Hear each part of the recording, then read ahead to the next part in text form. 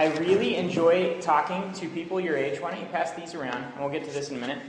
Because you guys are not too young to make major decisions that are going to impact the rest of your lives. And I know some of the biggest decisions I ever made were at the age of 5, 11, and then throughout my teenage years, 15, 16, 17, 18. And I think that really set the tone for a lot of the rest of my life. So it's really exciting to get to talk to you. And I know a few of you, and most of you I don't. So what we're going to start with today, and somebody that has their Bible, I have my phone, which has my Bible, but I'm not going to read this. I want one of you guys to read it. Somebody read Mark 12, 29 through 31. I hope you have a pen, because I'm going to want some interaction here. We do something at my house every week. I'll kind of explain what we're going to do, and then we'll read and give you some time to do it. Every week we have about 50 college students in my living room. It's really packed, and food is gone instantly. We've seen it evaporate in a matter of minutes.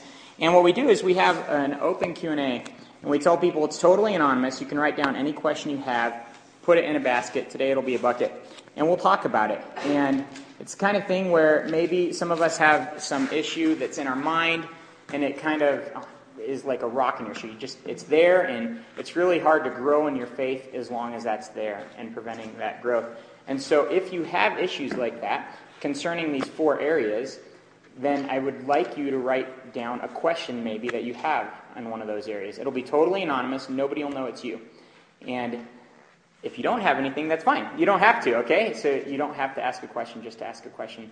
And we don't have a lot of time, so we might not get to all of them. And we're going to somehow tie all this back into the issue of purity. So who would like to read Mark 12, 29 through 31? Okay.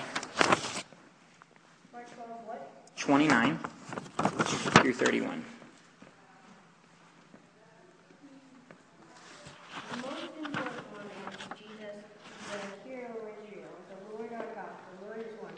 Love the Lord your God with all your heart, all your mind, all your soul, and all your mind, and with all your strength. The second is this: love your neighbor as yourself.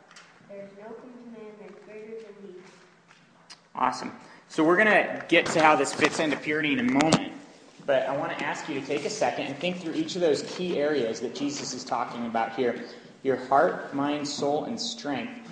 And think about any question you have in regard to one of those areas. For example, loving God with all your mind, that might be hard because of some doubt that you have. Maybe it's something that you've heard, and it's really difficult to love God with all your mind because that's there. Does that make sense? Or maybe it's something with all your heart. Maybe there is an emotional impulse that you find is really hard to really give to God for some reason, right? Or maybe you don't understand why God would even want that. So take a few seconds and write out that question if you have one. Again, you don't have to. If you don't have one, though, just to keep it really anonymous, just write, I don't have one, on your paper so that we're all going to put the paper back in here. And we'll get to those in a moment.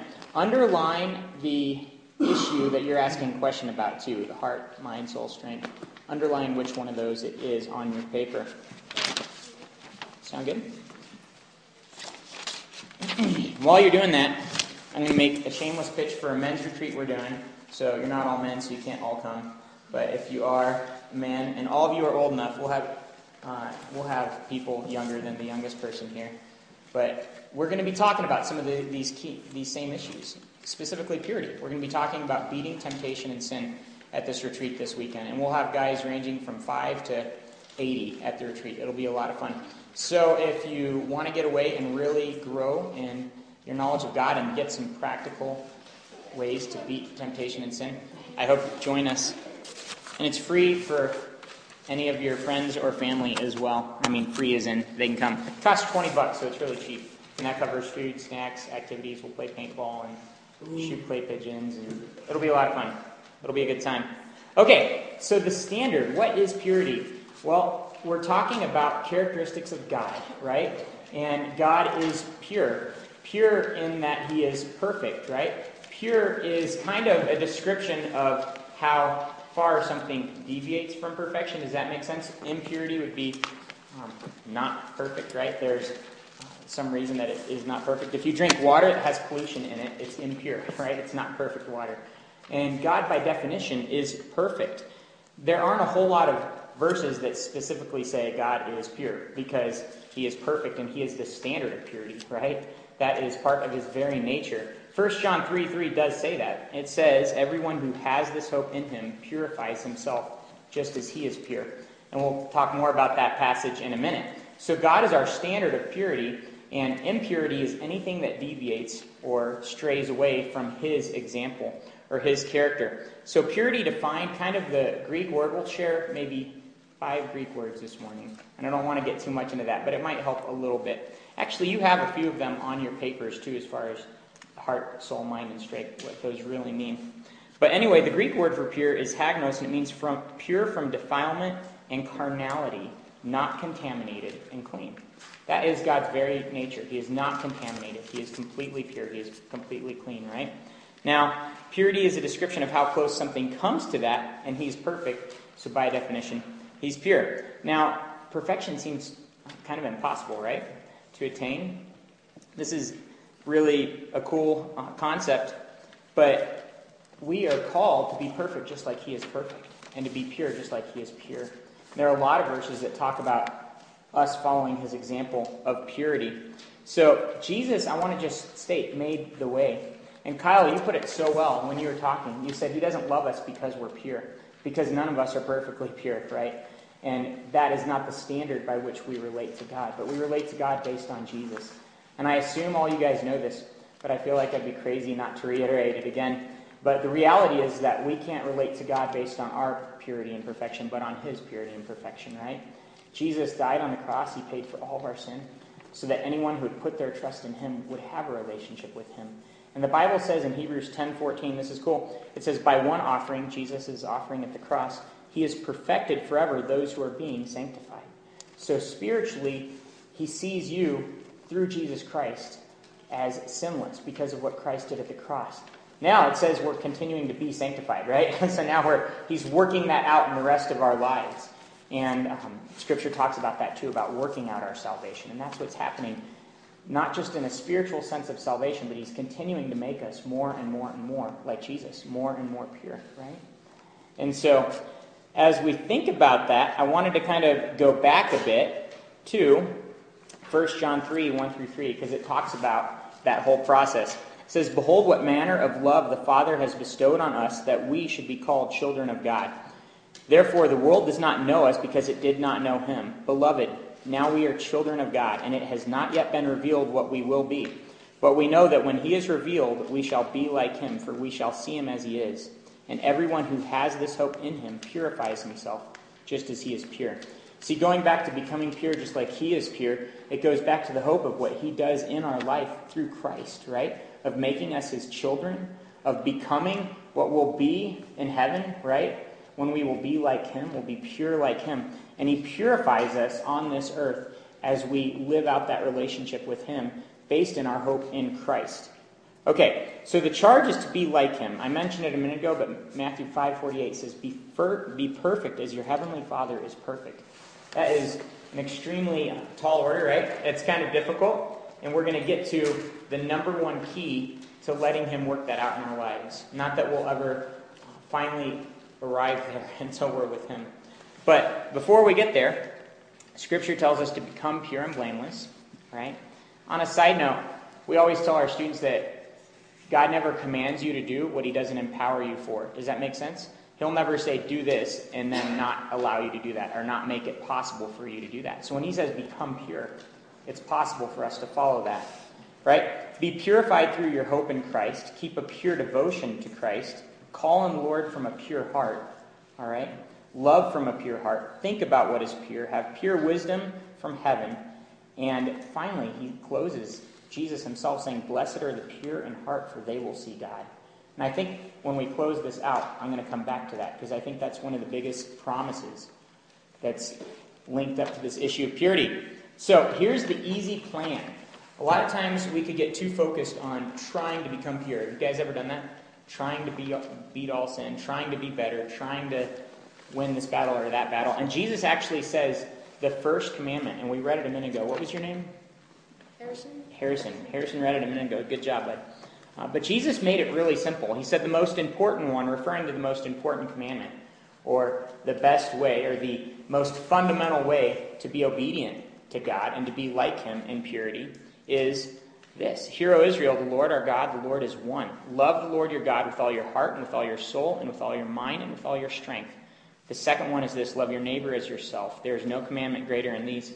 See, all these issues of purity and beating temptation, beating sin, things like that, being like Christ and being pure like him, come back to this one issue of loving him more. Does that make sense?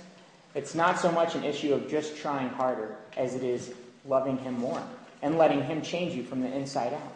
See, if we will get our eyes on him, he really will change us from the inside out. So here's where I want to bring this up. The heart that is referred to here literally means your passions, desires, ambitions, and emotions. Your soul literally means your individuality, your personality, your self-image, your identity, things like that.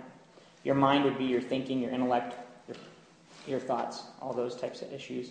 And your strength, your abilities, your strength, your physical body, your health, your resources, all those areas. It's hard to love God with all those things, isn't it? Right? It's incredibly difficult if we just try harder.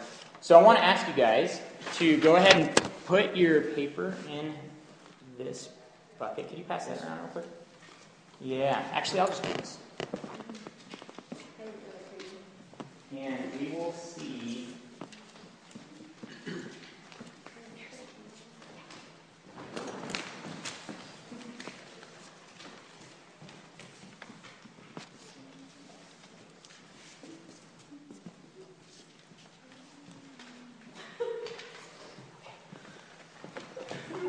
Cool. And you guys are going to have to. Awesome. All right. So what do you guys think? Just would anybody feel comfortable talking a little bit about those areas? Maybe something that you found easy with those areas. What do you think? How have you found it easy to love God with all your heart, soul, mind, or strength?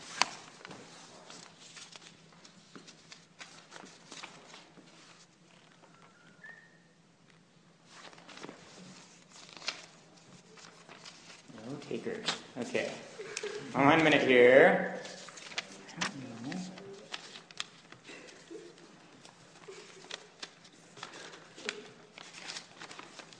Wow.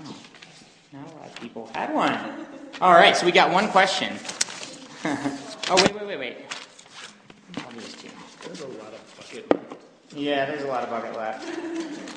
So we will see.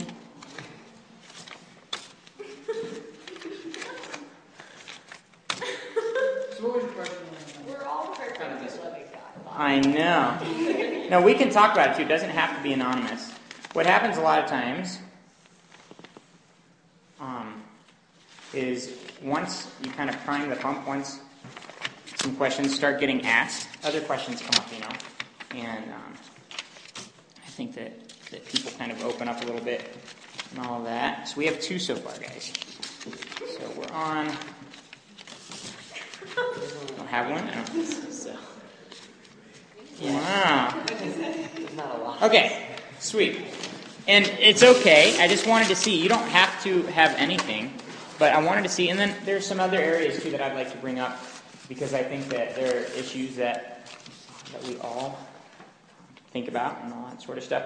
So anyway, question number 1 would be, why is it so easy for my heart to get distracted? Have you guys ever felt that way?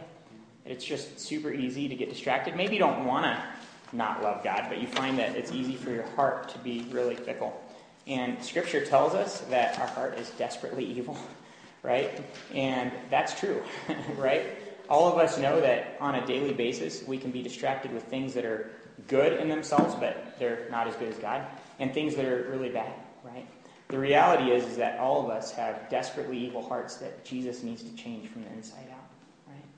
And, okay, this one says, will he always be here or with me? Right? I think that was referring to God. And Scripture says, yeah. Again, back to what Kyle said, not because you perfectly achieve all these issues of purity.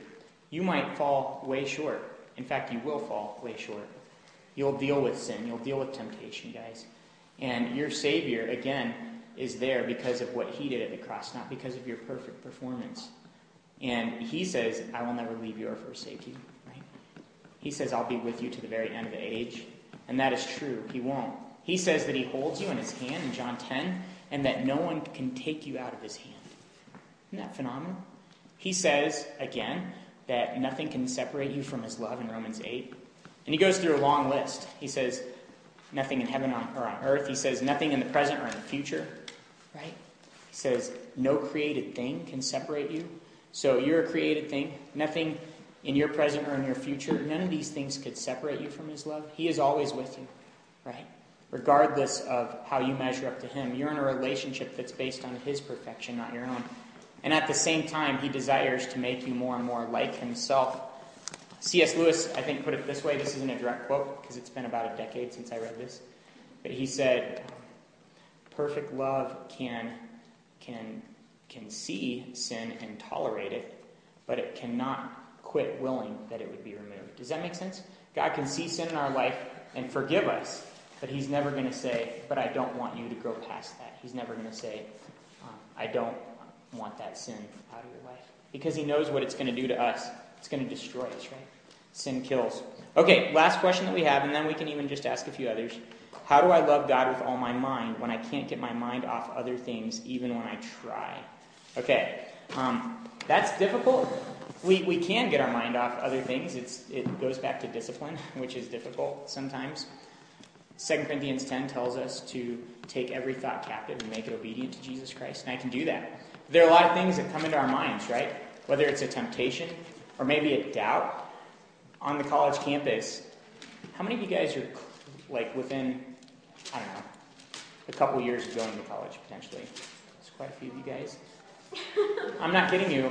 As soon as you get to campus, you're going to get hit with an onslaught, a barrage of lies. You literally will. And we have professors that will literally say, off the record, I will lie in class to see who's paying attention. Right?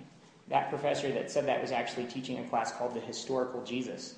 So you'd think that he had evidence about who Jesus was in history, right? In reality, he was lying intentionally, deceiving students. That guy actually got demoted from teaching anymore on that topic by a very liberal non-Christian school because he was straying so much from what is true. Does that make sense?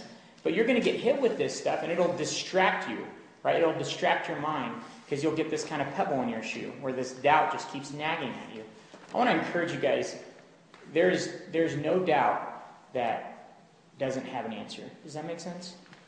I've been investigating for many years. I'm 33, and as a teenager, I struggled with so much doubt, and I would investigate, and every answer has been satisfied. Every question has been satisfied with good answers, and I can tell you honestly, to pursue the truth and to learn and to be willing to find the right answers instead of just letting that linger and drag you down, right?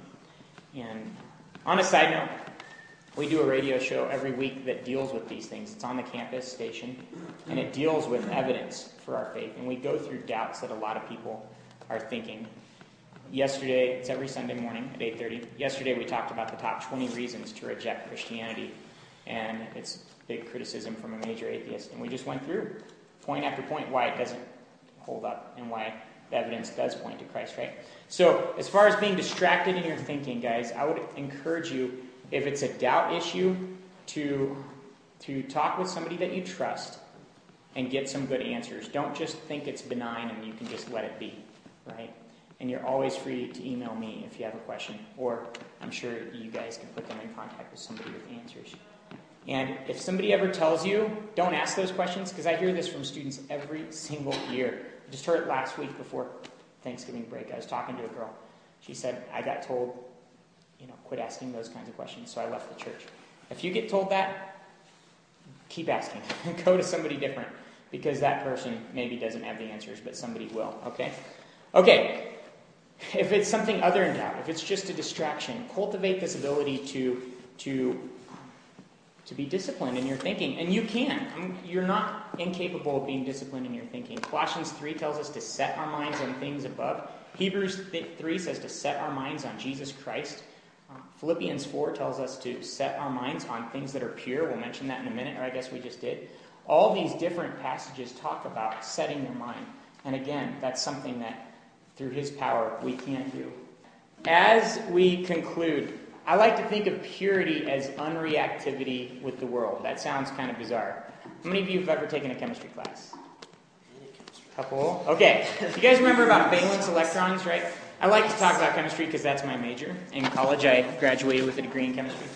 But anyway, the valence electrons are the outer shell electrons that react with other elements or atoms or molecules to form chemical bonds, right? And what happens is if you don't have your full outer shell filled up, you're reactive, right? You're reactive, and you need to react with something to be satisfied, to be fulfilled.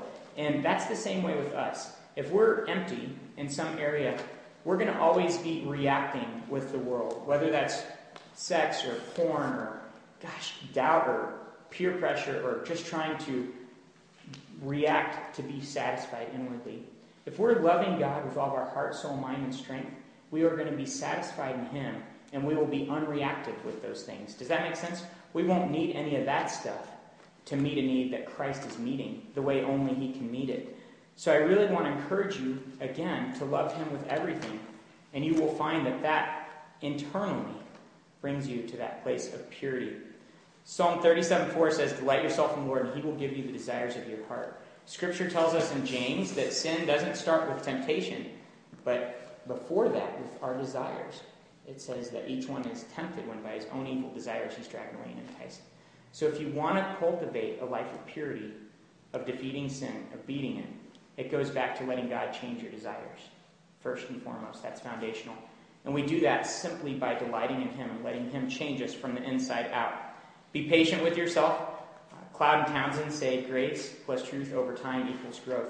It's going to take lots of time, lots of grace, and lots of truth for each of us to grow into this person that God has made you to be. So be patient. And then realize it's him doing the work in you. 2 Corinthians 3:18 says the Holy Spirit is transforming us day by day into his likeness. So if we want to be pure like he is pure, which is what we started with, it's a process that happens over time as the Holy Spirit does that in our life. Okay, now here's the promise, and this is what I'll close with. 2 Samuel 22:27 and Psalm 18:26 both say, "To the pure you show yourself pure." And Jesus again promises in Matthew 5:8 that blessed are the pure in heart, for they will see God. I want to encourage you guys. Barna, who does a lot of Christian statistics, says that only 8% of Christians feel they've ever experienced God. So in a room of about 20 people, that might mean just a handful. Max, 2 of you feel like you've ever experienced God. I bet it's higher in this room. But if you want to experience God in a real way, Jesus himself says it starts with being pure like he is pure. Right? And you will experience God. You will experience the fruit of the Spirit: love, joy, peace, patience, kindness, goodness, faithfulness, gentleness, self-control. You will experience the abundant life that Jesus promised. And so I would encourage you guys, set your eyes on him. It says that in Hebrews 12:1-2. And make him your greatest desire. Love him with all your heart, soul, mind, and strength. And you'll see him doing this in you. So that's about it. Yeah. Let's pray.